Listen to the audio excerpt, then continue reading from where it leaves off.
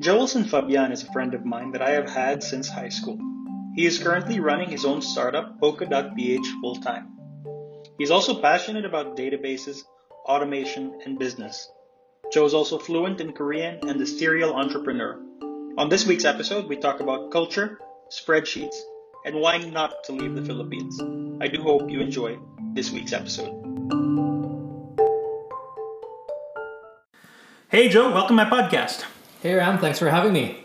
For the benefit of the listeners, Joe, would you mind introducing yourself? Hi everyone. My name is Joelson Fabian. You can call me Joe. I currently run a startup here based in Cebu with a few of my friends. We are Polka.ph. We're sort of a online retailer. So we sell gadgets, smartphones, laptops, that kind of thing. And I'd love to get into more detail about that later. Pero yeah, that's me.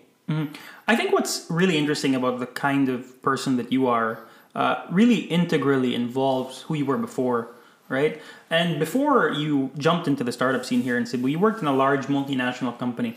Do you mind telling us a little bit about that experience and how that shaped your eventual entrepreneurial journey? Sure. So fresh out of college, my first job was I worked in the Samsung Research and Development Institute of the Philippines.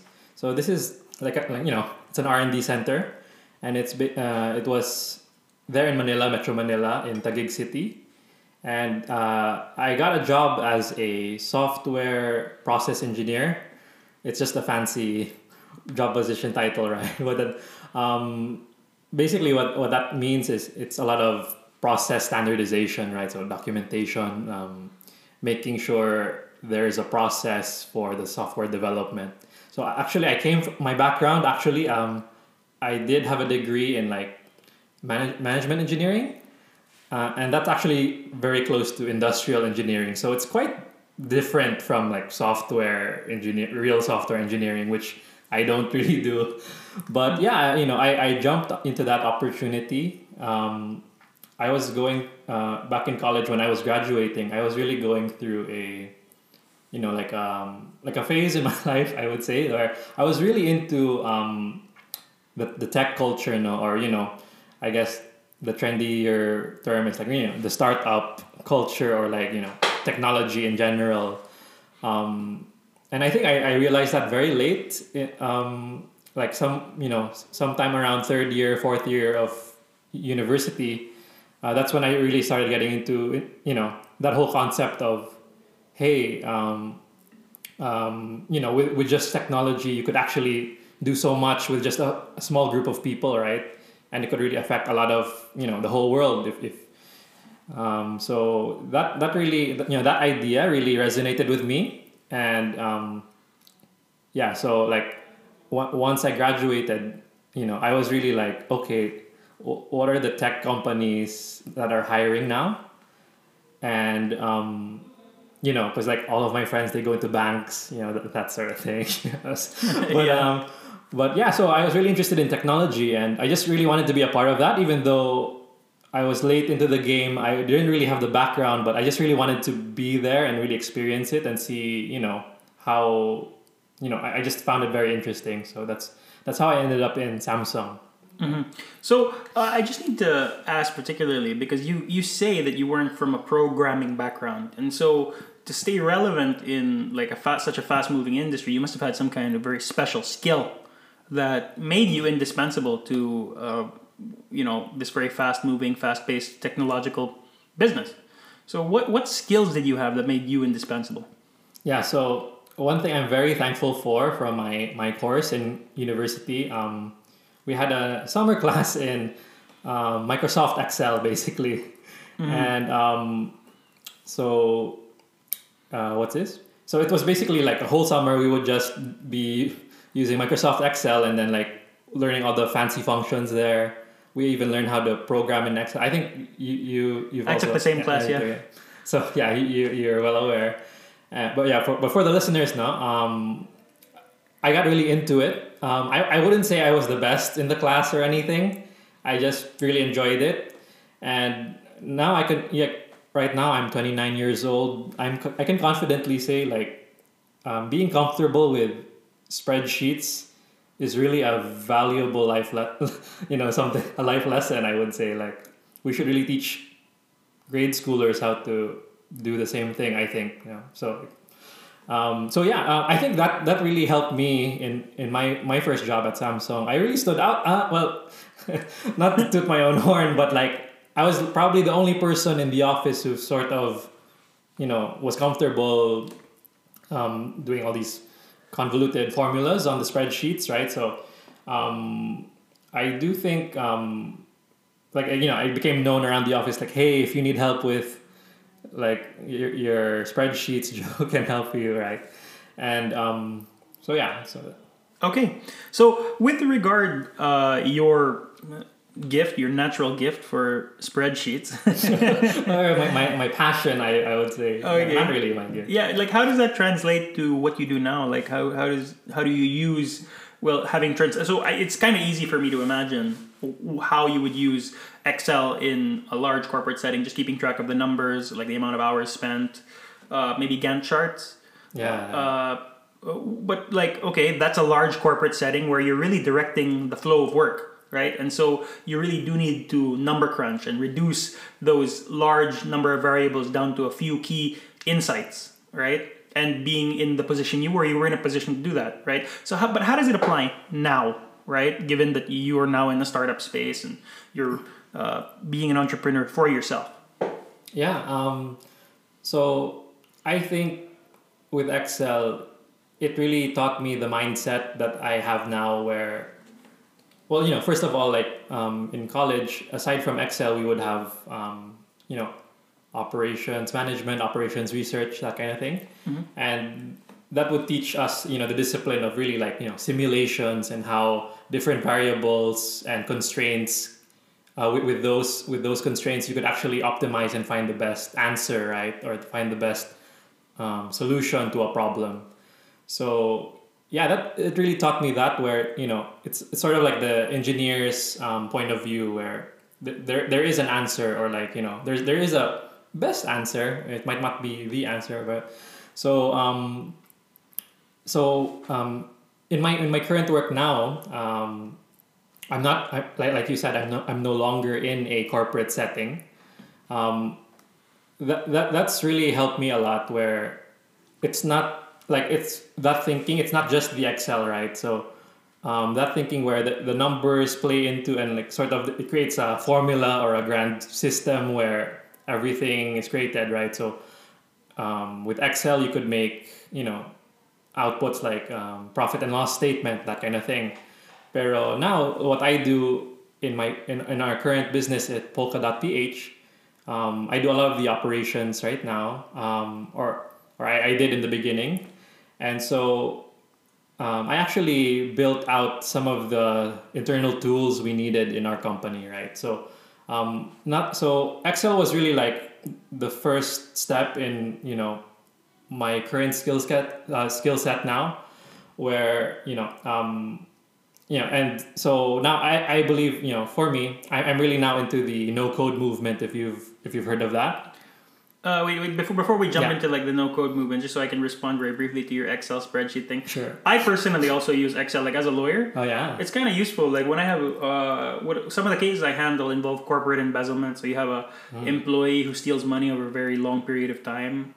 And so there's a paper trail that exists, but it exists in small amounts over a period of say 2 years, right? And so you can have like hundreds of pieces of exhibits. Right? And these exhibits have to be translated into like very archaic court documents, right? And it's usually the same thing occurring over and over again, right? The same inputs, like the date, the name of the document, the person who participated in the document, and those things can change, right? In a set number of ways.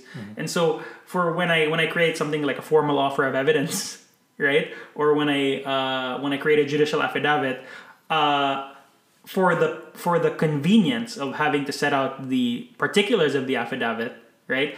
What I'll do is I'll use Excel, right? So that I can easily generate these repetitive, although slightly variable outputs over and over again, right? Instead of going completely insane typing out the same string of letters over and over again. Right. Like it's like an automation mindset, right? Where what can I set up now so that this becomes instant in the future? So that's very interesting. Like even like that. Just to your point, that Excel should be taught in grade school because like if even a lawyer can use it, and you an entrepreneur, where it's very easy to imagine, right? Then we see that it can apply across disciplines. So let's go back though, because you mentioned something about the no code movement. Do you mind breaking that down a little bit for the listeners? Yeah. So so no code or low code, some might call it. You know, it's like a new trend of. There are more internet companies now. They're all online, and they provide companies or businesses the tools they need to kind of make their own internal systems, right? So a very common example is like the very basic example is like Google Sheets. So let's say, if I'm sure a lot of people know about Slack or Microsoft Teams. So these are communications tools, but at the same time, there's a lot of software at the back end where you could actually set up things in your Slack or Microsoft Teams to actually trigger actions with the different tools you use. So, a very simple example, like whenever let's say you have a Google form, and then whenever the form is filled out, someone submits a form, it goes into your Google Drive, and then it actually triggers, like, let's say there's a new message in your Slack where, hey, a customer or like a new lead has filled out our lead form, and then now it's like everyone's notified instantaneously. So that's just like a very simple example, and then I could go on and on, but like now there's really this whole ecosystem of like different companies creating, like a very visual way for non-programmers to make, software essentially. And it's very liberating, and it just feels like we're back in the past where the world didn't have Microsoft Office yet, and then suddenly Microsoft released this thing, or there were other tools similar, like they just did it best. But that's what I'm saying, where it's happening again, whereas now anyone could make a spreadsheet now, but like very soon I think like. Now it's going to be very easy for, non-technical teams to actually create software that they need for their work, and they don't have to be programmers. So that's very exciting for me. Mm-hmm. So, but if we can revisit the previous point, though, because we kind of left in the middle of like your being so skilled and adept in Samsung, and we bridged off into this Excel tangent. Yeah. What made you decide to make the leap from like the multinational corporate track, where it's understandably the possibility for how lucrative that is very high, right? Right. What made you decide to go from that to this line that you're in now? Yeah. That's a good question. I was in Samsung for a good 3.5 years, and I was actually working basically almost directly under the Korean management, right? So a little bit about me. I actually do speak some Korean. I'm certified level 3 proficient. It's for the ladies. Yeah. So of course. So my Excel along with my language skills actually helped me, really contribute more, I think. Your Excel. Yeah, my Excel. Yeah, my spreadsheets. You cut yourself off. You said X. So my X really helped me with my language skills. Yeah. Just keep going. Yeah. So there's that. So while I was in Samsung, I was thrown around in different jobs essentially. So at first I was doing software process engineering, and then they threw me into project management, and then they threw me into R&D strategy, and then my last position there I was actually like a comptroller for their finance, or I was like a financial analyst for the R&D center essentially. And what was the question? Why did you leave that? You were like, they had an upward trajectory. Right. I mean, I really got around in that office, and but I would say there was just something missing, right? I really enjoyed my time there, but I did see like I did have a good view of what the management was prioritizing, right? And it really occurred to me, okay, this is an R&D center. Of course, they prioritize their developers, their programmers, their engineers. So I was technically on the management side of things and the operation side of the R&D center. So I did feel that, you know, in terms of opportunities, they I didn't have as much relative to the rest, right? And just really thinking down the line, like, would that be fine with me, basically? And so I had those kinds of thoughts in my third year working there, and it just so happened like I started a side project at the same time, no? So it all started when I had a friend from Japan, and she actually wrote me a postcard. No, it was sent to the mail. I don't know if any of the listeners here still use mail. Like, this is like legit post office mail, right? That Phil Post. You ever heard of it? So, I use it every week. yeah. So lawyers use it, I guess. Or like but it's it's not an LBC letter you document, right? Yeah. So it's very slow, as you know. Yes, I take advantage of how slow it is sometimes. It allows me time to think. Yeah. So my Japanese friend sent me a postcard, and then like I was like, whoa, this never happens because I never get mail. Nobody writes me. Yeah, people just text, right? I mean, who writes anymore? Mm-hmm. So that blew my mind, basically, and I had no idea what to do. Basically, I was like, what do I do? So do I reply or? So what I actually did in the beginning, I took a photo of the postcard, and then I was like, I just tagged her, hey, thanks for the postcard. But then like it just felt wrong. So that event, kept replaying in my head, and I was like, how come it's so hard to sort of, resolve that issue, right? So I eventually I did write her a postcard, like a real postcard. It took forever to figure it out. No? So I had to buy I buy a postcard, and then I had to find the post office, and then a few months later, I think she received it, but yeah, so it wasn't a great experience, and that's where my project, or I started a mobile app with the help of some friends in Cebu. No? So I started a mobile app where it's basically a digital letter writing app. Mm-hmm. For social messaging, right? And it's for special messages where it was called Only Note. And what it would do is like you could send a message to your friend, to your friend's app, mm-hmm. and then once you send it, it's deleted from your phone. The only copy is in your phone. Mm-hmm. So it's basically a one-of-a-kind letter that you gave to someone. So it's really, that act of giving in a digital world. And did you use blockchain to send that? So yeah, I keep telling all my friends, I was a precursor to NFTs, man. Like, so man, I was like way too early. But then like you traffic in emotion. Yeah. So you're selling no blockchain yet, like good feelings. No buzzwords yet. It was just like, that's cute, So like it was quite niche like at the time. I don't know if I who knows, blockchain's big now. Maybe like people are into that kind of thing now. People, that trend, that the NFTs, right? The people who are listening, if you don't know, the NFTs. Mm-hmm. That's even happening in the non-fungible Philippines, right? tokens, yeah. Yeah. So like I know, like, have you seen that in the news? Like some artists, their designs become one-of-a-kind digital artworks, right?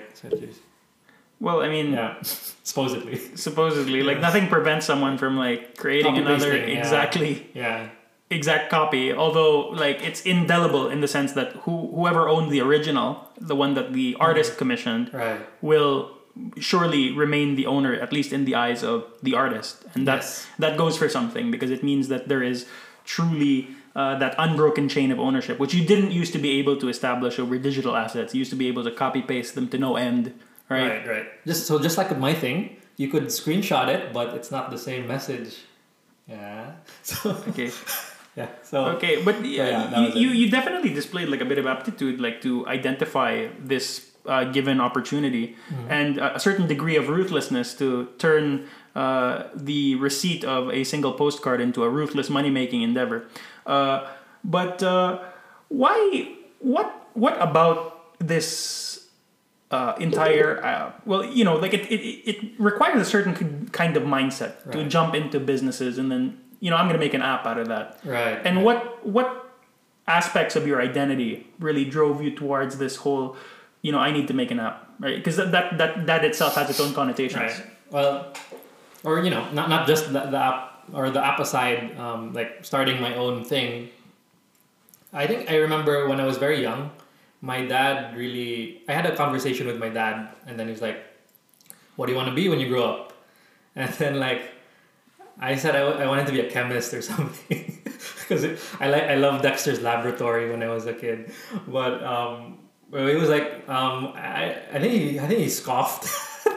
It's like, And your dad is, what does he do? so yeah, so my dad is so my dad is a businessman. He's so he along with my mom, they created like an auto parts business here in Cebu. So you know they sell. Some would call what they do massive.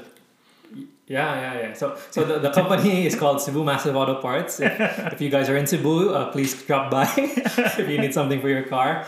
And yeah, so like, you know, they started that like, you know, more than 20 years of like history there, and then, you know, it's grown to be the business that it is now today. And you know, it's thinking back to that conversation, like it really, I think that's really formed my decision making in things where, yeah, like, you know, like even in high school, like a lot of our friends were like, you know. Wait, for the listeners, me and Joe went to the same high school. Oh yeah, yeah. So me and Rami go way back, and you know, like even just like deciding where to go for college, it's kind of like, let's just do the more, you know, unique thing, or I don't know. So like yeah, so I that kind of like, I saw a trend in the way I made decisions where like, let's just do the more fun thing to do, you know. So if I could give a side, you know, an anecdote, if Go ahead. yeah, like it was in my third year of college. We did have a student exchange program in our university. So at the time, I was really into Asian culture, right? So I was into Japan, Korea, that kind of thing. Japan was like probably one of my top choices, but then, you know, it's quite popular, and then you would have to apply to get these slots, right? And then, so I did apply, and then there were no options left except for one school in South Korea, and it was an all women's university. And then like I was looking at the rule book, they didn't say anything like, oh guys, kind of, they didn't say that. So like, okay, I'll just go here. So yes, for the listeners, the way you do this, because I'm sure I'm gonna get a lot of questions, is you apply. First, you get into Ateneo, right? And then this is how the racket's gonna go. You know, and then when you make it to third year, you pick which school was it? Yeah, so the school I went to was called Ihua Women's University, and it was it was an exclusive, like very expensive university for like all the daughters of the conglomerates and that kind of thing. So it was cool. Was there any other reason why you decided to go to Korea to get the? Well, of course, aside from the abundant reasons for going to a women's university, right? Were there any other reasons that drew you to Korea particularly?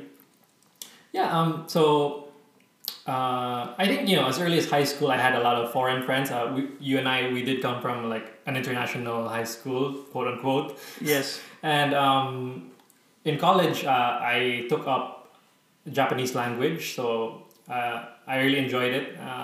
You know, I have my fair share of Asian cinema, if you will. And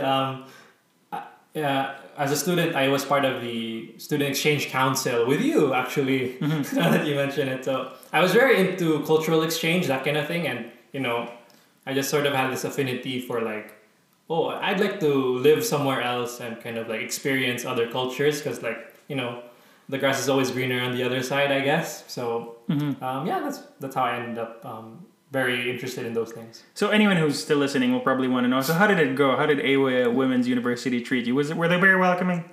Yeah, they were very polite and quiet. Yeah, I mean, I was very awkward as a as a college student, right? So I didn't make as many friends as I should have. But like, yeah, it was like, it was good. It was good. Yeah, it's not as, it pains me to say it's not what everyone's imagining. So like, I'm sure all my friends are like, hell yeah, Joe's like, enjoy.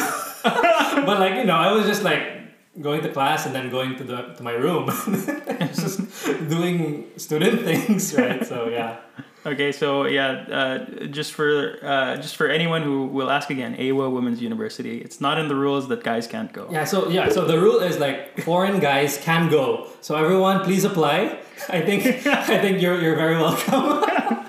Yeah. So anyway, let's go back. So sure. how did it go with OnlyNote in particular? Yeah, So yeah, like I mentioned, I started that app. Well, I was developing that app with some friends during my time at Samsung. So this is during my off time. I wasn't doing it during work hours, obviously, because that's like, that's a kind of worms there. Pero so I was doing that, and at the same time, like, it just so happened, my dad, he wasn't of the best health at the time, no. And coupled with, those thoughts I've been having about opportunities and like, it was really like, where can I grow the most? And I was thinking like, or in my experience, I didn't see that many opportunities necessarily for me in Manila. And yeah, so my dad was back in Cebu with the rest of my family. And yeah, it was like a sort of like, maybe, at the same time, like I've always had this like, I didn't really see much difference. I would say like, I think I could always do something by myself wherever I am, really. So at the time I was just like, all right, I think I've had a good run here in Samsung. I decided to, fly back to Cebu, stay with my family for a few years. And since then I've been here in Cebu. So, if people are wondering, my dad's in good health now, so thankfully, he's doing very well. So that's good. But actually, that's an experience that I also had, like similar to you. Like as a lawyer, like you come from, like I came from pretty decent law school. Like I don't like the idea of promoting classism, at least amongst the law schools. But I came from a law school that was very difficult, and it trained me very well, and I would have been I would have been able to successfully apply for a number of good jobs in Manila. However, when I realistically assessed my chances for ascending like the ladder in Manila, I could only come to the conclusion that the far future was definitely not going to be me in Manila long term, because I would compare myself to the level of connections, and I know connections is like a really dirty word in the Philippines, but I'm just being honest. If I had a classmate who was the child of a justice of the Supreme Court, or I had a classmate who was the son or daughter of a senator or a congressperson, right? You'd understandably see why that person might be promoted ahead of me, especially when lawyers, we deal in influence, essentially, right? And exerting that influence on behalf of our clients. So, like all things being equal, these people would get ahead of me. And so I decided to come back, just like you did, to Cebu, because Cebu was the place where, my family has been for quite a while, and we're relatively well respected. So I definitely saw more opportunities for myself. And it's funny that you and I, while we may have taken different paths, we arrived at the same conclusion: come back to Cebu, right? Yeah. Right, and that speaks to the depth of opportunities that are available in Cebu. Now, if you don't mind, if you could tell us just a little bit about Polka.ph, like more in depth, like what gave you the idea, what got you off the ground and everything. Sure. So so I was back in Cebu now, and for the people who did hear what we do at Only Note, it was a very niche product, right? Yeah. It's digital letter writing in 2017 or something. Wow. Yeah, right. You mean email, but with less features? Yeah. Totally. So, I was really marketing the hell out of that for like a whole year, right? I was going to events, like I was really steeped into the whole tech startup community and all the hype around it. I tried pitching it to investors and everything. And, it just crashed and burned. So, Whoever could have foreseen. Yeah. I could have been the next Snapchat. But anyway, you charge to experience. Well, it is the next Snapchat because the Snapchat's not doing too great. Well, it's arguable. I mean, Snap's good. I put some money in Snap. I don't know. So, as things were falling apart back at Only Note. So you mentioned it earlier already, the company that you're running now, which is called Polka.ph.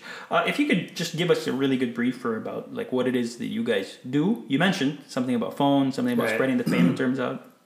Yeah. So Polka.ph, we are a online retailer of gadgets, electronics. So we sell mainly smartphones, laptops, home appliances like refrigerators, washing machines, you name it. And this is all online. It's an online store. And essentially, at first it started off as a sort of employee purchase program. So if there are any HR people listening, it's like a perk you provide your employees, where we have a sort of partnership or arrangement with their payroll department where essentially their employees could order electronics or gadgets from us. We would deliver to their office, and then when we do that, people would really cheer, "Oh, the Polka arrived!" And then everyone's it's a great morale booster, I would say. And we deliver the item, and then the next month we would send a statement to the HR that, hey, please make salary. So it's done through salary deduction, and it's a really good. It was a really great. It's a really great program for employees where there's actually no costs or liability for the employer, and at the same time the HR becomes the good guy, the bida, right? And the employees, we are living in the Philippines. The country is less than 5% of the country has a credit card. So in a place with so little financial inclusion, right, having that sort of access to credit in a form of deferred payments for big ticket items, a lot of employees really appreciate that.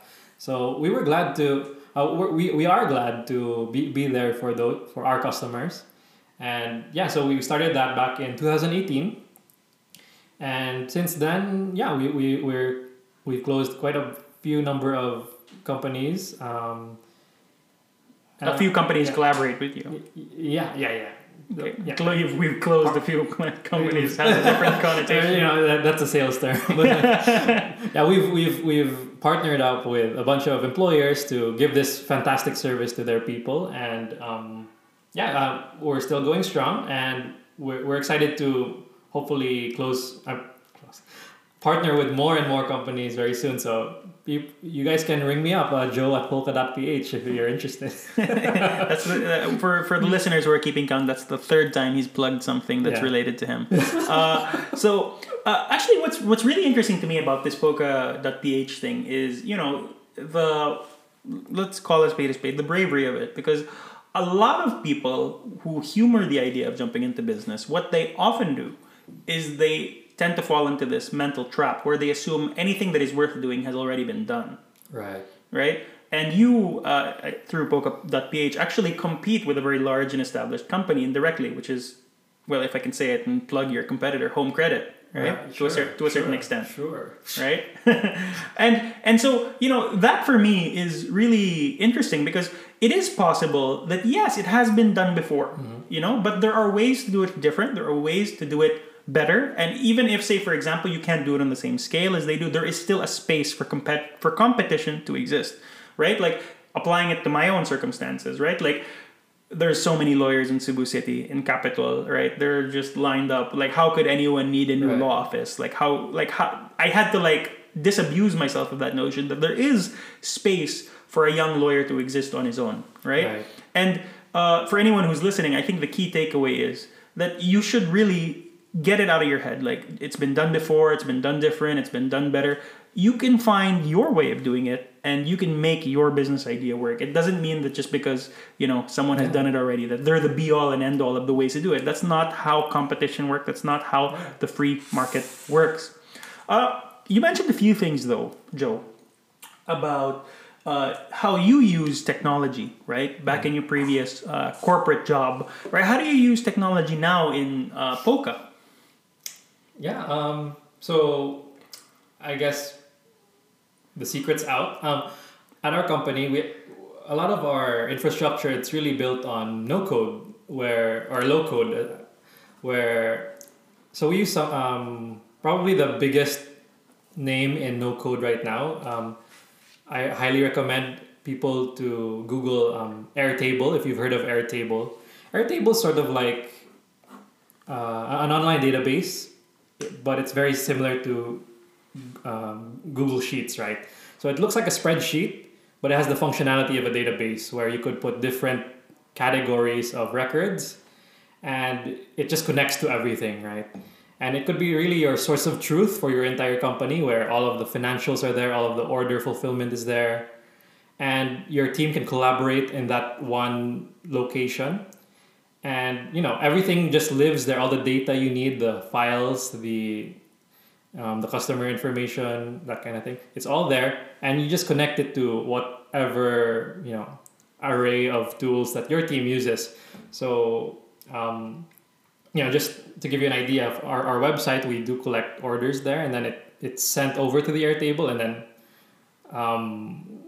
orders get logged and all the information's there. It's complete, and then it connects to our email sender, so it's automated emails sent from there. Our accounting system is linked to the orders, so we can actually have real-time financial statements, all without doing anything. It's just there. It just lives there, and we do everything there. Everything's automated, and it's very, very approachable now. So it's a very different experience from like traditional businesses where you have to shop around for a software provider, and you have to customize it. It takes forever. It takes years to customize for your needs. Whereas with the no code, it's like we built this ourselves, and we weren't all programmers, and it actually works exactly how you want it to. So that's how it's being used now. My skill set from before. Yeah, just that that intellectual rigor, and probably since it's similar to like Excel spreadsheets, I assume that probably makes it's on a different level. Definitely, it's not a spreadsheet. Similar. I don't want to simplify, but I have to give the listeners something to relate to. Yeah, but that's really something that you really have to do at some point. Like you just have to apply that same willingness to try new technology. What I do in one of my other hats, because I'm a businessman aside from this, aside from being a lawyer rather. You just have to be willing to experiment with new products. Like say for example, to your point about customized software, my family has been operating with a customized accounting software that we've been using for the better part of like 2 decades, right? And I had to make the call because the software was glitchy, it was difficult to use, and then I decided, you know what, let's onboard the company onto a completely different system, right? QuickBooks, right? And there was a lot of resistance to it, like the old one works, right? So why do we change?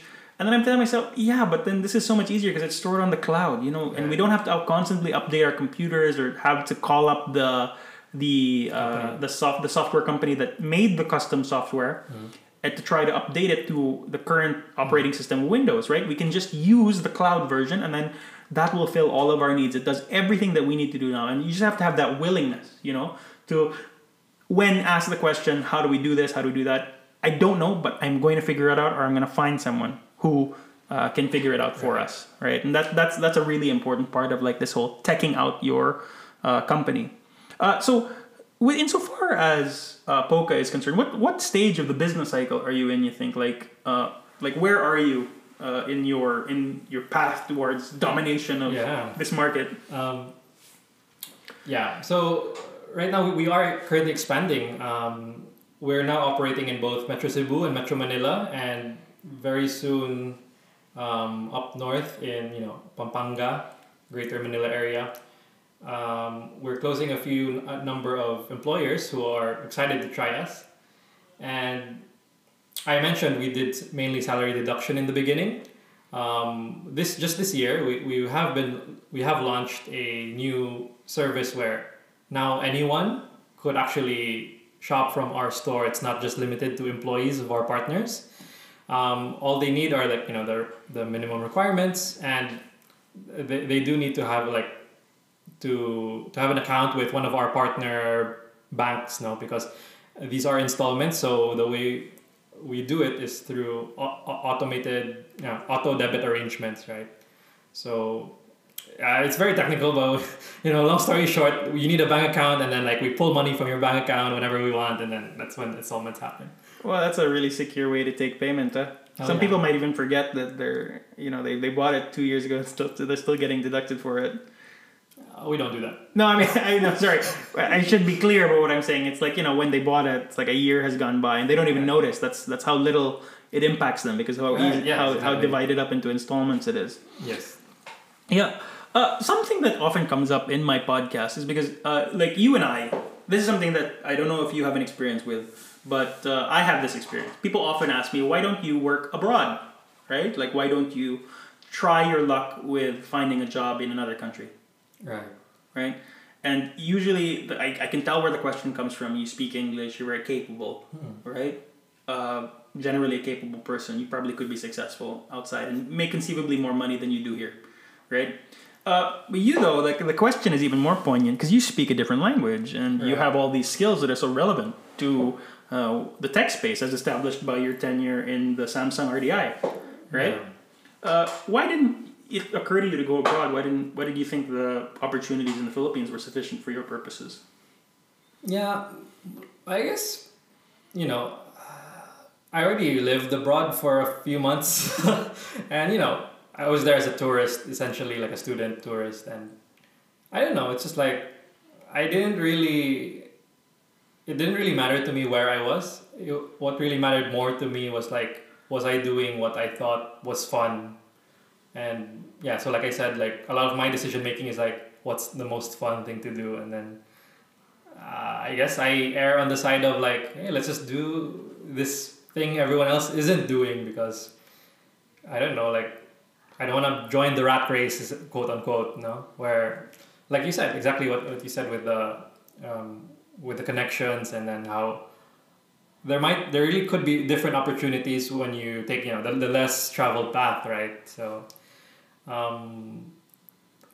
it never really occurred to me I'd love to work abroad that, and for me I am comfortable in the Philippines. Not everyone. I'm in a very privileged position to say that. But this is what I call home. Would I live somewhere else given the opportunity? I would, but this will always be my home, I would say. So, and I don't really have any particular urge to leave right now either. So, well, and this is me taking you off on a tangent, and so if you don't have a set answer for it, it's fine. I always felt this weird kind of guilt, because you and I come from this generation of middle class people who made their way, and that describes our parents, and so they raised us with certain intentions in mind, right? They made sure that we spoke English very well because they wanted our employability prospects to be good. They sent us to the good schools because they wanted us to make the connections. And a lot of people, when they're set off on that path, they make the conclusion that they're supposed to go abroad, right? Which for me never really sat well. It always felt I always felt kind of guilty, right? Where you're not really in a good position to be able to give back to the country. Ako karon, I have a hard time talking Bisaya, if I'm being honest. And I'm really feeling the brunt of that now, right? In my law practice, because I really do want to help the country. But because of the way I was raised, my culture didn't really set me up to interface so much with that. Yeah. Do you have any thoughts on that? so our upbringing vis-a-vis some sort of indebtedness to sort of staying. You is what you're saying? Yeah, it's like generally we shouldn't want to because we have the option to go out. Right, and a lot of people make that choice. Like people who, a lot of our contemporaries will end up taking nursing because they wanted to take the NCLEX and then get out of here. Right. A lot of people became doctors also with the same intention. Right. A lot of people became engineers with the same intention. Right. But you and I didn't stay. Right? Yeah, stayed. Yeah. I don't know. It's just really. It's home. It's home, but like at the same time, it's just like. I don't get, that's not what excites me, is what I'm saying. It's just like, I don't know, maybe I'm not wired that way. I think we're not wired that way. Yeah. And that's the thing though, like whenever, and I do have clients who are OFWs, and this is not me talking about a particular case, it's just me talking generally about the OFW clients. The ones who do take that path, they're often very unhappy. Like they often really looking for a way to come back because they understand that they're locked behind certain doors. There are opportunities that will not be for them as they exist in these foreign countries as OFWs. Yeah. I think it's really what it comes down to is I think you and I are like, people like us, we like making our own rules. Like, we want to be our own boss, right? So I think most people want to be their own boss, and that doesn't sit well with me to like, okay, I'll go to the richer areas where okay, this is bad. Let's cut this out. No. Okay. Wait, there's a way to say it delicately. So like, and this is me saying it, so you don't have to. No, this is the joke I always tell people. I always say that if I go abroad, right, I am a migrant. You know what I mean? Okay. And that comes with all the negative connotations. Like you will not be given the same opportunities as someone who's a native of the land that you're in, right? Yes. Yeah. And that will come also with the treatment of being a migrant. Oh, that's one thing too. Yeah, I totally agree. Like, good luck being like a CEO of a Japanese company if you're from the Philippines, right? Like, no way. It's possible. Yeah. Or like, stuff like that. Well, you could argue against them on like America or the UK, Europe. It doesn't really matter as much, right? Like where you're from. Mm-hmm. But I don't know. I just never really thought deeply about it. Yeah. I'm just really like, I don't know. There's what are the jobs out there? Like I'm just like doing my own thing. So.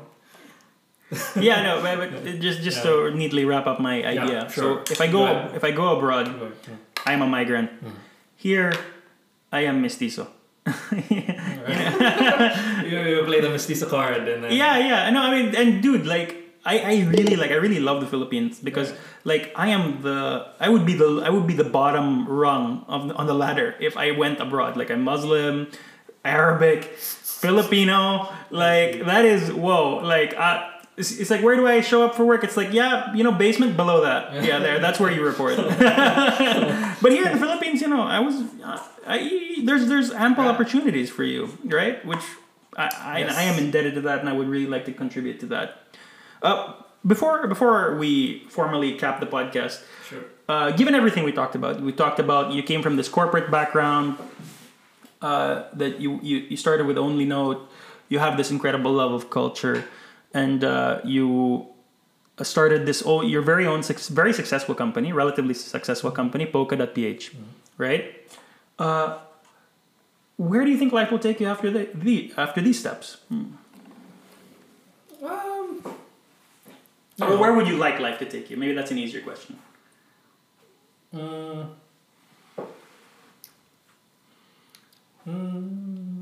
I didn't think of this.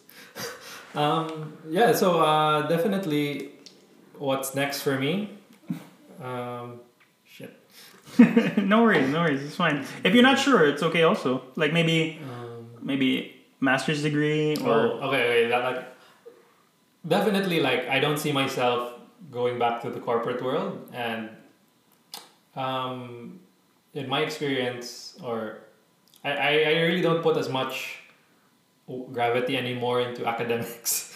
I'm a student of YouTube, so yeah, that's something that really changed the game for our generation. Like if there's a skill you want, like just YouTube it, man. Like like there's a dude who does like Python tutorials, and he's apparently like the Bob Ross of Python, and I'm like, wow, there's such a thing. So, I having the experiences I've had, I just definitely see myself still doing business, still trying to make these products and services that people actually really value, and I guess sorry to kind of go back to your whole why leave, like why don't we leave now? And I guess like at the same time, a businessman being in business, right? You're trying to solve a problem for people and make money from that, right? And what better place to have that has lots of problems than where we, problems are always bigger when they're near you, right? And I see lots of problems here. So, I think that's also a big reason why I stayed. And that's a big reason why I think I'll just keep doing what I'm doing now and, hopefully grow from there. Like just get better and better at what I'm already doing. Okay. And with that sounds like a pretty positive note to cap the podcast with. Joe, thank you for coming on my podcast. Oh, thanks for having me, Ram. Okay. Bye-bye.